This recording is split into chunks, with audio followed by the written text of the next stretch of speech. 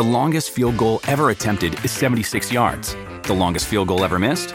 Also 76 yards. Why bring this up? Because knowing your limits matters, both when you're kicking a field goal and when you gamble. Betting more than you're comfortable with is like trying a 70-yard field goal. It probably won't go well. So set a limit when you gamble and stick to it. Want more helpful tips like this? Go to keepitfunohio.com for games, quizzes, and lots of ways to keep your gambling from getting out of hand. This is the Hockey News Podcast.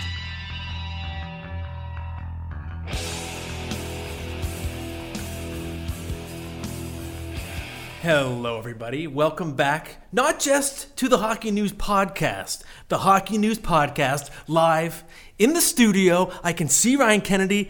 I'm going to touch him right now. Please don't.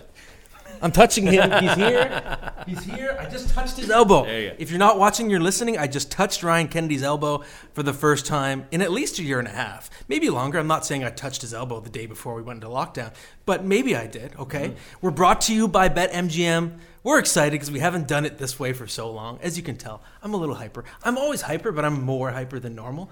And it's fun, especially because, Ryan, going into today's podcast, we've just been doing division previews for the last month, but a lot is going down.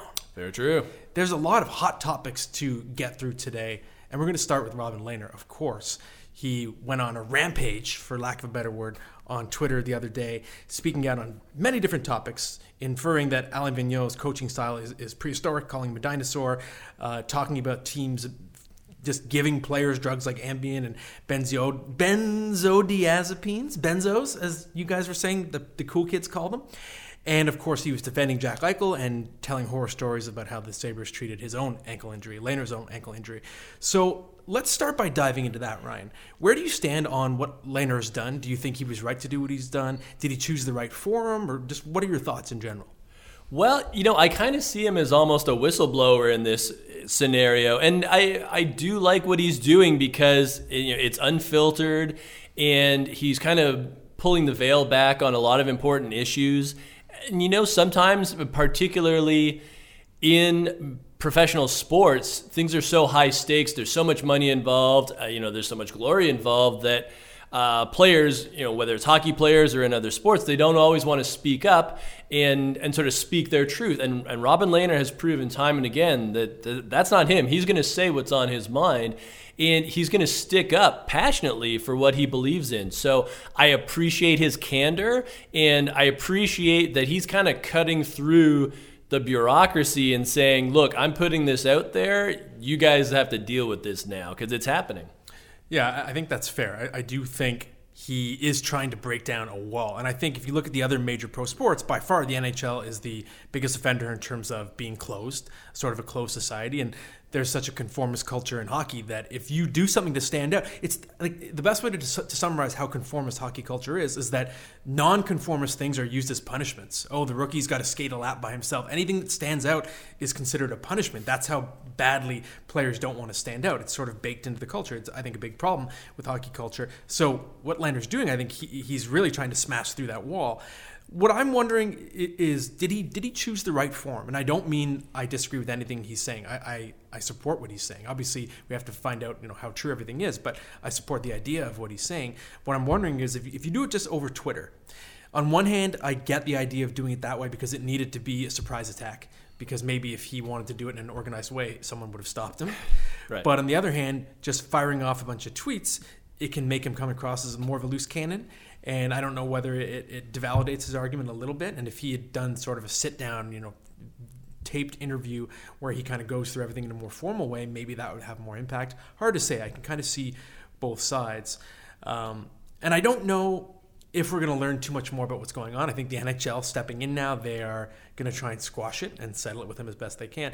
But I do think he's at least started a conversation. And I do think that he is as fearless as any player in the league talking about those issues. It's just a matter of, are people ready for it in the league? I hope it's the start of a paradigm shift, but I'm not 100% sure.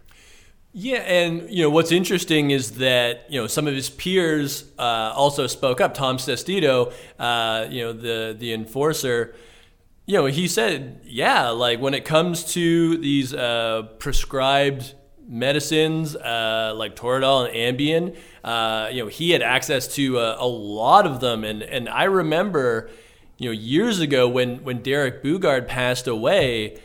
There was a list that came out. I think it was through his lawyers. I don't remember. It was a very long time ago, but it was the amount of prescription drugs he was given by the various NHL teams he played for. And it was incredible, just the volume of it. And granted, he was a big guy, but still, I remember checking with some other medical professionals, and they were like, that's a lot of medicine right there.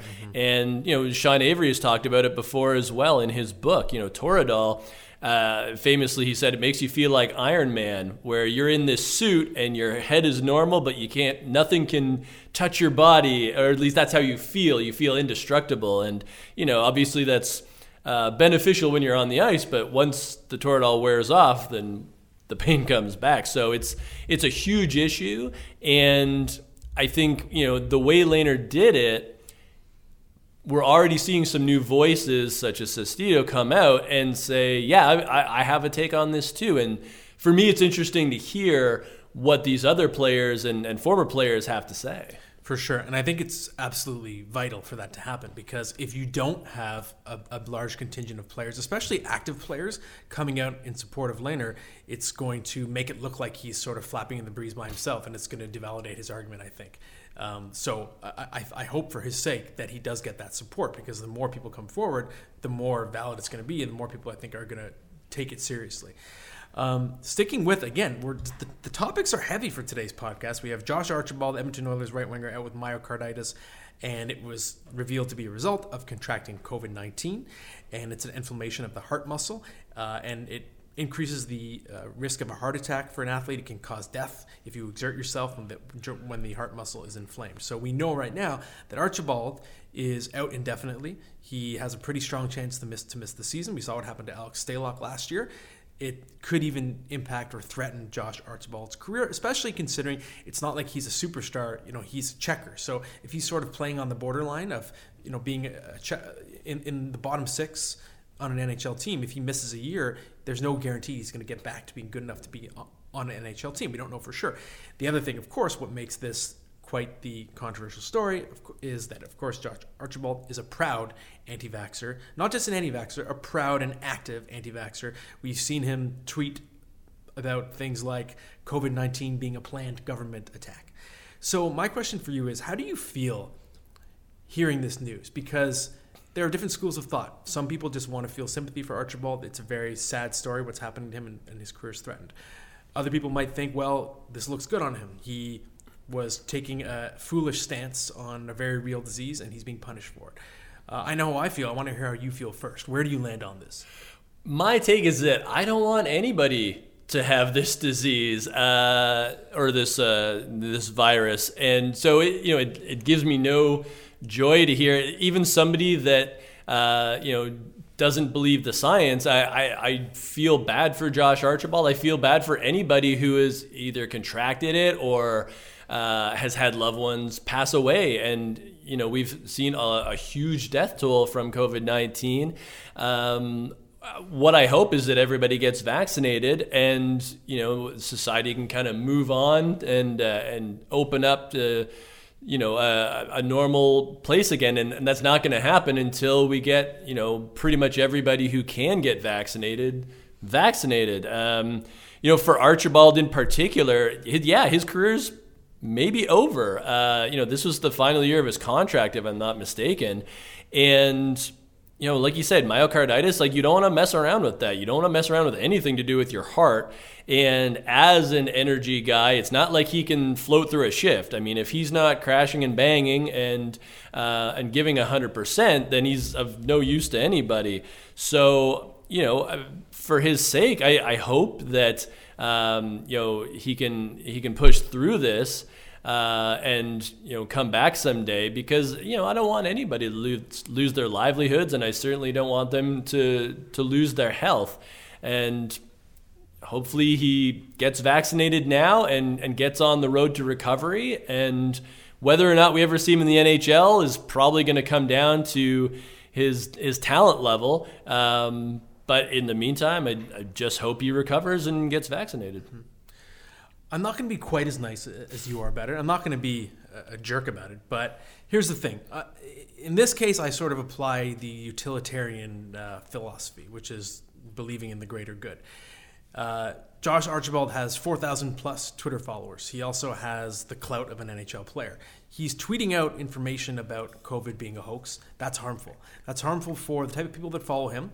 And the type of people that are believing this kind of stuff are also going to take what a hockey player says. They're more likely, I think, to be taking what a hockey player says as gospel if they're foolish enough to believe this type of theory in the first place. So he's causing damage with this type of misinformation. I'm not going to say I'm happy that this happened to him, but I do think it serves a cause that's probably greater than if it didn't happen to him, because there's a big lesson learned here. Someone who did not take this disease seriously is now being severely punished for it. And maybe as a result of that, some of the people that were buying what he was selling, that were reading what he was tweeting, are going to change the way they think. So this may actually be saving lives. It might be hurting his career, but it genuinely could be saving lives because it could cause a change of heart in some of these people. That's what I'm hoping. So it sounds calloused, but I do think there's something positive to take away from this. And that is, this is not a friggin' hoax. I say this as someone who's had close family members affected by the virus, and I've seen firsthand how serious it is. It's no joke. It's no friggin' hoax. So all due respect to Mr. Archibald, I think this is probably a good thing. Next up, the Prince Albert Raiders in the WHL. They had plans for a third jersey that depicted a racially offensive logo. I think it's being referred to as an Arabian Raider. It was very cartoonish, and they were going to unveil it this year. They obviously got a very negative response to it. They quickly backtracked. They apologized. They pulled the jersey. But I'm sort of looking at it from more of a big picture perspective. We're seeing it, with all the different, in Major League Baseball, in football, there's so many teams that have been changing their names, but we're still seeing these problems happen with not every, for every Washington football team that you get, or Edmonton Elks that makes the change, you're still getting one of these. And it feels like it's a couple steps forward and then you take a step back. So why do you think this keeps happening, and how far away are we from finally reaching a point where people understand that racially offensive logos are not okay? Yeah, I mean, it's all about education, right? And it's very interesting because Prince Albert actually played in the first nationally televised game of the year against the Regina Pats on CBC the day before, or I guess it was maybe the same day. And I'm sure that the WHL didn't appreciate how quickly the conversation shifted to this third jersey. It was a design they wore in the 1980s when obviously these issues weren't taken as seriously. It's a matter of education. Obviously, there was layers of sort of introspection here that were not available and should have been. It's surprising that at no point someone was like, that's not going to fly in modern times. And unfortunately, it was a bit of a black eye for the franchise. I'm sure, though, I hope they learn from this. And I think with the sports world, there's a disconnect, and there has been a disconnect about, what mascots and team names mean to identifiable groups. And, when the problem arises when there's a lack of agency.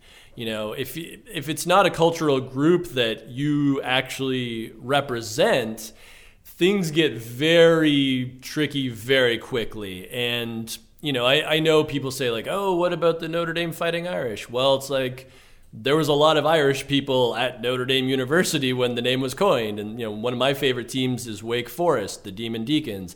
It was a Baptist university, and, somebody about 100 years ago or whatever it was said, wow, they fight like demons, so Demon Deacons, because it was a Baptist school.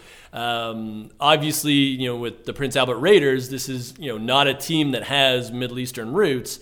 And again, it's an educational thing. I mean, not a lot of people in the sports world in the past have reflected on these things. And luckily, we're seeing change come quickly. In this case, unfortunately, it was another learning experience.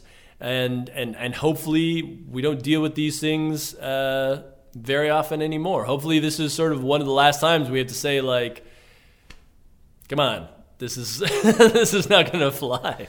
Yeah, and what really shakes me about this one is this happened to Prince Albert 7 years ago in 2014. They had the mascot that was the Arabian Raider, and they offended people with that, and they backtracked. So whose idea was it 7 years later to say, you know what?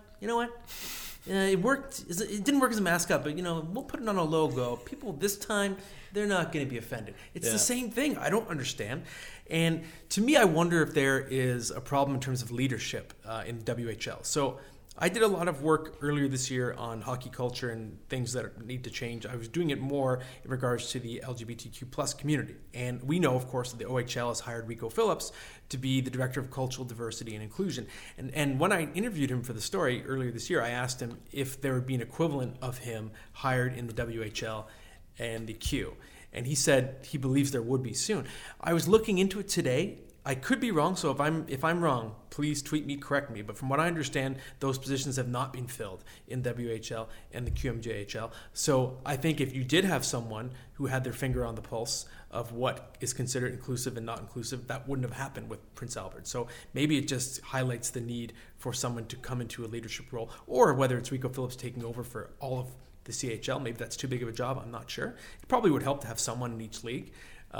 I think that would be very important, and maybe that would be a way to solve the problem, especially because anyone I've talked to, whether it's professors or scholars or people that are sort of leaders fighting the fight for inclusion in hockey, anyone I've talked to, they all seem to agree wholeheartedly that junior hockey is the biggest offender in terms of where all the problems and the conformity and the pressure to conform, the stereotyping, the racism, whatever it is, obviously the sexual assault, whatever it is, hazing, it all seems to come from major junior as the primary offender. And from what I've been told, and I've even spoke to professors that specialize in conformity, it's because you have all these kids traveling together, living their lives so similarly because they're teenagers, they're sharing hotels, that everything they do is sort of in lockstep, and they learn all the same ideologies. Then they pass that down to the next wave of kids that are coming up, and it just kind of recycles itself. So to me, major junior is the area that needs to be targeted the most for sort of cleaning up the inclusivity problems. That's why Rico Phillips was brought in, and I do think maybe we need to see more help in the WHL as well. So let's talk some just actual hockey now. Obviously, this is a pretty heavy start to the podcast, but these are important topics. It's good to talk about them. But let's talk numbers now. Vancouver Canucks, we've been waiting all offseason for these contracts to come through.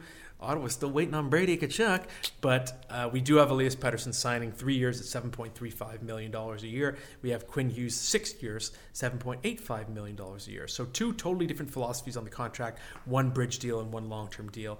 What do you think? Do you like the deals for team and player? It's interesting. I kind of go back and forth on it because when I first thought about this question, I thought that, it's like, the Elias Pettersson one, it's only 3 years. And then you got to deal with it again, and he'll probably need a raise, so maybe that wasn't good. But when I think about it more, I actually like the PD deal for Vancouver. I'm fine with the Quinn Hughes deal either way. I think it's just a straight across the board. It's a good deal for both sides. But with Pettersson, we're in a flat cap era, going to be in a flat cap era for a couple of years. What I see here is Vancouver and GM Jim Benning buying themselves a little time, because once this contract is up, maybe the cap has grown a bit. We got Seattle coming in as the 32nd franchise this season, new TV deals, and obviously, everybody's playing catch up because of the pandemic, but, these sort of instruments are in place to increase revenue. It's not going to happen right away, but, they're on a good path. So maybe what Vancouver has done here, because Pettersson will still be an RFA when this new deal expires. So that's some important hand for the Canucks.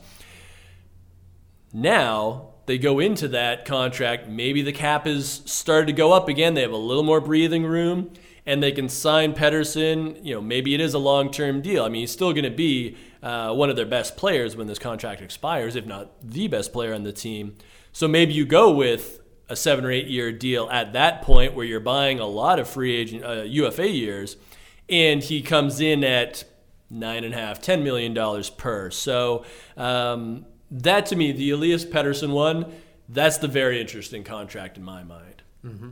It's funny, I don't always say this about contracts signed by Mr. Jim Benning, but But I really like both contracts for different reasons. From Pettersson's perspective, it's clear to me it's the Nikita Kucherov contract. That to me was one of the most influential contracts signed in the NHL in the last 5 years, 10 years, because it created a new idea of the pseudo bridge where you do part of your prime at a raise, but not a raise really reflecting your true value, and then you boom hit it big when you're still in your prime on the next deal because you only took that 3-year bridge. So to me now, Pettersson has the possibility of being an $11 million player on his next deal. Like you said, the flat cap will be going up probably by then.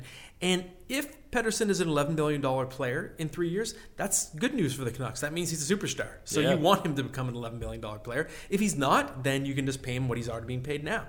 And with Hughes, I think it was capitalization by the Canucks on a down year. If you look at, everyone wants to compare Quinn Hughes to Cale Makar, and here I am doing it as well. Makar obviously got a lot more on his deal, but Hughes is coming off a year where he really regressed defensively, and now you're getting him in, I think, an AAV that will be a bargain in a few years, especially if Hughes can clean up the defensive side in his game, which I think there's a pretty good chance he will. He's going to get older and more mature. So I kind of like both contracts, which to me is not something we always say when it comes to the Canucks. This is the same team that just spent a lot of money to bring in Oliver Ekman-Larsson and sign that Tyler Myers deal, and the list goes on and on. So I think it's good news for the Canucks. So we're getting close to the end of the preseason. Like our buddy Ken Campbell out there, I personally, someone who I hate the preseason, and I'm sorry to admit it, I'm absolutely a preseason snob. I have a hard time watching the preseason, which makes me a bad employee. So I'm sorry, but it's just the truth. That said, I do think it's important to try and find some meaning in the preseason, and there are some storylines that emerge that don't end up meaning anything, but I'm challenging you, Mr. Kennedy. Find a storyline that you think is legitimately relevant and has real implications for the 2021-22 NHL season. Well, I got a good one, and it's in Columbus. Cole Sillinger, number one center. He's been playing with Patrick Laine and Jakub Voracek for a lot of camp and been very impressive. And obviously this is a player that was just drafted by the Blue Jackets this summer, still a teenager, friend of the podcast. We had him on the Prospect podcast last season. And this is very intriguing to me because, the number one weakness in Columbus right now is down the middle. And when we looked at their lineup in the summer and when we did our previews, it was like, who's going to play center? They don't have any natural centers other than like Sean Kuraly. They're trying to make Jack Roslovic a center. Maybe that'll work.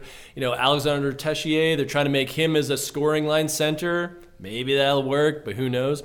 With Cole Sillinger, as young as he is, he has that profile. He's a strong kid. He's got great offensive instincts. He had a fantastic year in the USHL last season because, the WHL was delayed. So he went down to Sioux Falls, played very well for the Stampede, and then obviously Columbus took him in the first round. But if that's a fit, then I'm not saying Columbus is a playoff team, but at least you can look at your depth chart and say, okay, well, we've got a young man who, if he continues on this trajectory, that really helps our depth chart. That really kind of clears some things up with our forward core.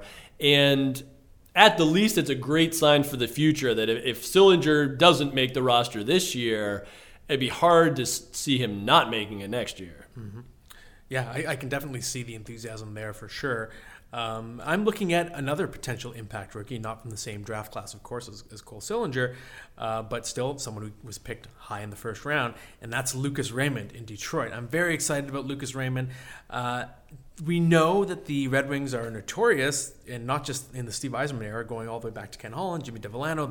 They bring their kids along very, very slowly, and it's been a molasses-paced rebuild in Detroit. So there's obviously going into this offseason, this preseason, there was no guarantee that Lucas Raymond was going to come to North America and just take the preseason by storm, make the team at a camp. Same goes for Moritz Seider. The list goes on with Red Wings prospects. They're very careful. That said, the Jakub Vrana injury is significant, the shoulder injury. That opens up a key spot in the top six. And we also see Lucas Raymond ripping it up in the preseason. Really impressive stuff. And we know one of his greatest traits in his draft year was his intelligence, just extremely high hockey IQ, can do everything well, responsible at both ends of the ice, and he's just a Red Wing. Like, even just being a Swede, it's Henrik Zetterberg all over again, right? He fits that profile of the sort of tradition that has come through every generation of good Detroit teams. Has a couple players like that just do everything well. And the fact that Yzerman is a GM, I don't think it's coincidence that he targeted a player like Lucas Raymond. And if they're willing to take the kid gloves off, I think Lucas Raymond should make this team. I think he will and should get an opportunity immediately on the first line playing with Dylan Larkin. And if he sticks, he's an immediate Calder Trophy candidate. So that's an exciting story because it's time for Detroit to have a kid on that team to get really excited about. Obviously, Moritz Seider as well. I think Seider's going to be an absolute beast in the NHL, someone that 10 years from now is going to be playing 29 minutes a night in playoff games. So I'm excited about both, but I'll say Lucas Raymond is my story to watch. Let's do some listener questions. We have a few good ones today. First one is from Ranton and Raven, one of our stellar question askers. Yeah, he's my guy or gal. I'm not sure, or whoever they are. But we haven't had a Ranton and Raven question for a while, so I think we're due. Ranton and Raven wants to know, who could you see as a dark horse for the Rocket Richard Trophy? It's always relative in terms of what a dark horse is. It's like, is Patrick Maloney a dark horse? Or is that too obvious? I put down Mika Zibanejad because I think last season he started late. We know the year before he was absolutely on fire. He was scoring in the second half at like a 70-goal pace or something ridiculous like that. Last year he had COVID. He started out the season really slow. Then he caught fire and went gangbusters again. He had multiple 6-point games last season. So if he can be healthy and put it together for an entire season or not get traded in part of a Jack Eichel deal, then I think he's someone to watch out for. If that's too obvious of a pick, I'm going to do more of a hot take. I'm just going to keep piling on to my own Florida Panthers momentum I'm building because they are my Stanley Cup pick. Okay, I'm going to say Sam Reinhart. If we're talking real dark horse, and I'm not saying that I think Sam Reinhart is going to win the Rocket Richard. The question calls for a dark horse. Sam Reinhart scored 25 goals somehow playing for Buffalo last year. In the second half, I think he had 18, 19 goals in the second half. He's now likely to be playing the right wing on the first line with Carter Verhaeghe, Alexander Barkov. And I just think the stars might be aligning for a great season from Reinhart, the best season of his career. I think it's more likely maybe he scores 30 goals. I know, but the question called for a dark horse, so that's a dark horse for you. When you said Florida, I thought you were going to say Barkov, and I was like, yeah, I kind of considered, if he has just like a monster year. For me, and I don't know if this is like a super dark horse, but Kirill Kaprizov, and I'm saying Kaprizov now because that's what the press release said. I'm trying to say it as accurately as possible. 27 goals as a rookie with the Minnesota Wild in, I think it was 55 games. I just finished talking to Matt Dumba about Kaprizov for an upcoming magazine story, and it was very interesting because Dumba, obviously an accomplished defenseman, he was saying that day, for whatever reason, he always got matched up in one-on-one drills with Kaprizov, and it was not fun. But it was interesting because he talked about all the mechanics in Kaprizov's sort of attacking style, how low he gets, how he adjusts his hips in very unique ways, just when he's kind of attacking offensively, and how difficult it is to knock him off the puck. He actually compared him to Nathan McKinnon, the way he had that elite talent to be powerful and explosive. And again, Kaprizov, he's coming off his first NHL season. What does he have in store for year 2? Minnesota's going to be a good team. The cast is growing with him when you think about guys like Fiala and Greenway, and then Joel Eriksson-Ek. I think maybe they might be trying Kaprizov and Eriksson-Ek together as a tandem. I know he played a lot with Victor Rask last year, but I'm in the Kaprizov tank now. I want to see how high this kid can fly. Could he net 40 or even 45 this year? I certainly think it's possible. I like it. I still remember what a scout told me about Kaprizov when we were, it was a couple years back, we were doing our Future Watch edition. I think he was our number 1 or number 2 prospect. And the scout said that he had the body of Tarasenko, so like really underrated in how muscular and powerful he is. He had the hands and sort of dazzle of Artemi Panarin, and he had the intelligence of Brad Marchand. He said that the scout said that Kaprizov always faces the play. Whatever's happening on the ice, his body's always reacting and in position to what's happening. So he's always ready to receive a pass, do anything, just be involved in the play, which is just sort of a testament to his intelligence. Next question is from sportpassion.de. Who will be the biggest positively surprising team in the East and the West? So I've got a couple. In the West, I've been driving the LA Kings bus all summer long. I still believe in it. And I know I sound like a broken record, but this is the question. So the Pacific Division, we've established in our previews that it's I think the weakest. It's the most wide open. The Kings have made a lot of improvements on defense, I think, with Edler, but also defense at forward with Philip Deneau. And I think Cal Peterson is going to continue to emerge as the number one goaltender. They've signed him to that extension. You have Quentin Byfield coming in. He should get insulated matchups. You have lots of exciting other young kids that could get the call at any given time, whether it's Arthur Kaliev or Alex Turcotte. The list goes on. So to me, the Kings. In the East, it's the Ottawa Senators, I think. It's hard. The East is so competitive. And I was thinking of the New Jersey Devils, but I think the Metro is a little more crowded. I think the Senators have a chance to compete with Montreal for the number 5 spot, and 5 puts you in possibly in playoff position, depending on what happens in the Metro. We know the Senators are a team on the rise. They're young forwards. They're exciting. They probably need a bit more veteran help for sure. They probably have to trade for another center, but I still like what they're building with, we're going to see Shane Pinto playing on the team all season long. That first line of Brady Tkachuk, Josh Norris, and Drake Batherson. Of course, Tim Stützle is almost getting overlooked now, which is kind of funny because he might still be the best of the lot. So I'm very excited about the Senators this year, even though they're going to have a tough division to play in. Yeah, for me, I'm still riding Dallas out west. I know that not everybody in the office agrees with me, but I still see a team that has just so much structure. They're well coached. They buy into what Rick Bowness is selling them. You got Miro Heiskanen, you got John Klingberg, Esa Lindell on defense. Now you got a motivated Ryan Suter back there. Up front, Tyler Sagan's coming back. You've got Dennis Gurianov, and you got Rupe Hintz. I like their depth. Goaltending is going to be very interesting to watch. It was just reported today Ben Bishop's not going to play any exhibition games, so his health obviously still a huge X factor, but they do have Anton Khudobin. They do have Braden Holtby now, and of course, Jake Ottinger, who is most likely going to be kind of an NHL, AHL tweener, just because you want him. I mean, he's your goalie of the future. You want him to get all the work he can. But I like Dallas. I think they're kind of slept on, and they're one of those teams where I don't expect them to necessarily be like at the top of the division, but if they get in, you don't want to play them. As for the East is very tricky, and I was thinking Ottawa as well. I'm a little alarmed with the Colin White injury. I know he's not a huge driver, but he is a veteran guy, and he gives them sort of a different look.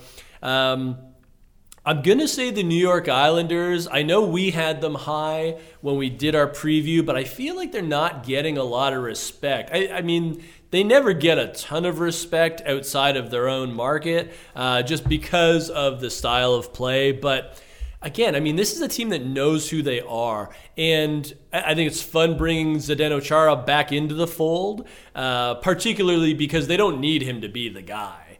I mean, he's not even really going to be their most important, big guy with reach. They got Scott Mayfield as well. But, you got Ryan Pulock and Adam Pelech leading that defense core. You have so many weapons up front. And then again, a very motivated Zach Parise. So for me, the Islanders are a team where they know who they are. They've had some runs. I'm sure they want an even longer run this year, and I think they'll be motivated to do so. All right, good picks. Next question. I hope this is not true, and hopefully we're not enabling, but I'm going to take it as a joke. The question comes from Saint Me Austin, and the question says, I am a degenerate gambler. Where am I putting my money on future bets before the season starts? Okay, so again, hopefully we're not enabling here, but we'll play along.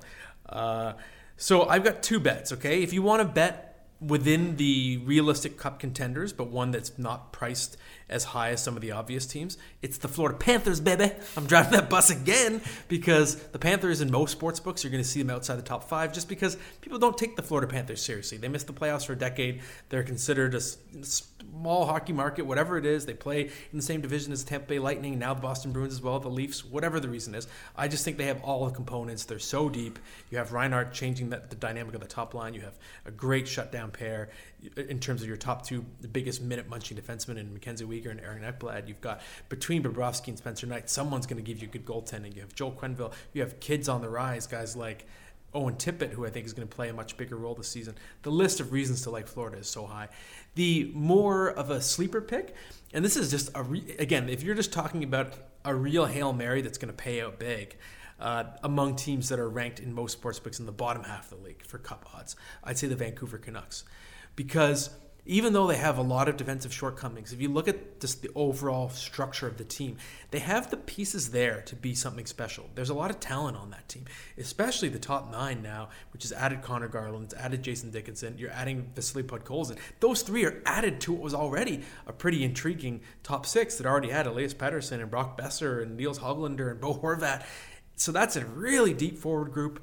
If Quinn Hughes can take a step forward, I think that would be very interesting. And of course, Thatcher Demko, we know, is capable of becoming a Vezina Trophy caliber #1 goaltender. So I put them in the category, kind of like the New York Rangers, of if the stars align, they could go all the way. They could miss the playoffs, or they could go all the way. So that makes them a fun Hail Mary futures bet, in my opinion. Nice. So I took a slightly different tack on this question, just to have fun with it. Because if you're a degenerate gambler, then the Toronto Maple Leafs are your team, because you're going to be on a roller coaster. Like, Maple Leafs to win the cup, they certainly have, the elements to do it. I think they upgraded in net with Peter Mrazek over Freddie Anderson, just in terms of playoff composure. And then, of course, Jack Campbell returns. I thought he was pretty good at the playoffs. Again, if Tavares doesn't go down in game 1, they beat the Habs. If Muzzin doesn't go down later in the series, they beat the Habs. And then they probably beat Winnipeg as well. But I just think of this team where we still don't know if they can win a playoff round. And that's the excitement if you're a gambler. I'm picturing like Harvey Keitel in the original Bad Lieutenant. Just every game he's going the wrong way. So I think if you really want to kind of have that, heart-pumping excitement of betting on a team in a 7-game series, it's got to be the Toronto Maple Leafs, because that's going to get your gambling juices flowing. All right, I get the logic, sound logic. We are going to finish off the podcast with our first live rapid-fire game. Here's my question. Did rapid-fire start post-COVID? Is this our first in-person version of the rapid fire game? It might be. I remember the first one was Ken and I when you were on vacation. So that was the inmates running the asylum. Yeah. And I thought it would be funny. All right, so we're going to kick it off with me in true Squid Game spirit. I'm going to stab Ryan in the back and steal what was going to be a question of his last week that he was saving, and I'm going to turn around and use it on him. So we start with this. Which Squid Game event would be your weakest? Yes, and we actually did discuss this. I believe we have the same one, but with the honeycomb, which apparently has become a huge sensation in Korea again. People that make those can't keep them on the shelves because of the show. But I am not a precise person, so especially if I didn't have like any help from any other people, and I'm assuming we're just on our own devices here, there's no way I'm not cracking that thing. Yeah, I'm the same. I do not have surgeon's hands. I'm known for it while playing Scrabble. If I just put one tile down, the whole board goes like, and it shakes, and someone's like, "Really?" I'm like, "Sorry, I just put it down." So yeah, on the way to the office, I burned my hand. My coffee splashed all over me. So I ain't cutting no shape out of a honeycomb successfully without it cracking. I will be murdered. Yeah. And yes, that is the premise of this show. It is the most popular show in the history of Netflix, so check it out. Which current coach would you most like to play for in the NHL? Ooh, that's a good one. Current coach. I'm trying to think of, just the motivators. And you know what? I'll go back to an earlier topic. I'm going to say Rick Bowness right now in Dallas. Just the way that he has unified that team and the communication he has with them, I feel like that's somebody that I could definitely play for. I like Rick Bowness' style. All right, I like that. I'm gonna match up with you in the 2020 Stanley Cup Final for this question. Then I'm gonna go John Cooper. He sort of reflects the style of leadership that I would have if I was an NHL coach, players coach, but also likes to talk a lot and likes the spotlight, which also I think would be my style. And I think I would identify with that in my own coach. And I would like to play for a positive motivator instead of a coach that uses negative reinforcement, like more of a Daryl Sutter type. So John Cooper, that would be my guy. This is one, again, we've done so many rapid fires that I'm starting to get the feeling of, have we done this one before? So again, listeners, if you find one that we've done before, just let me know. What is your most personally embarrassing sports moment in a competitive sport, something that's happened to you? This is an easy one, and this is, we have not done this before. When I was in, I think it was grade 3, I was in a track meet. I grew up in Scarborough, which is just outside of, well, it's part of Toronto, but east side of Toronto. I was in a track meet. I was wearing Velcro shoes, and one of my shoes fell off mid-race. So I ran back to get it, and obviously I lost the race, and I was just standing there by myself while everybody else had crossed the finish line. Went back for the shoe, eh? I think it was instinct. I don't know why. You should have kicked off the other shoe and just barefooted the rest of the race. Should have. You know? Yeah. Oh, well, what are you going to do? Hindsight. Mm-hmm. Yeah. I have a pretty bad one. I was in Little League Baseball in a playoff game. We were trailing by a run. They were runners on second and third. I was on third base. The batter for our team walked, and that walk loaded the bases. I thought the bases were already loaded. I started walking home. And I got tagged out to be eliminated from the season. That was the final out in a 1-1 game. We had the bases loaded, 2 out. I thought I got walked in. I turned to my bench and said, "It's tied." And then I felt something pressing against my tummy. And I was like, "What's that?" And it was a baseball held by the other team's catcher. I immediately cried on the spot. And how old were you? I was 10. And then our coach was like, all the kids were just, no one looked me in the eye. Our coach was like, "Now, we lose as a team. We lose as a team here. We lose as a team." And my dad said he hid. He was in the stands and he looked down at the ground. That was a tough one, especially because it was the final out of the season. That's rough. Whoo boy. Okay. On a scale of 1 to 10, how confident are you that Alex Ovechkin breaks Gretzky's goals record? I'm gonna put it at an 8. I'm pretty confident because it's in sight, and I feel like Washington's gonna get to the point, especially with Nick Backstrom hurt, where playoffs might not necessarily be in the cards, but getting Alex Ovechkin is always in the cards. Mm-hmm. That's fair. I'm gonna say 7. I think he has the motivation to do it. He has the talent to do it. He's going to keep scoring at a pretty high rate, even if he's, quote unquote, only a 30-goal guy going forward, whatever happens.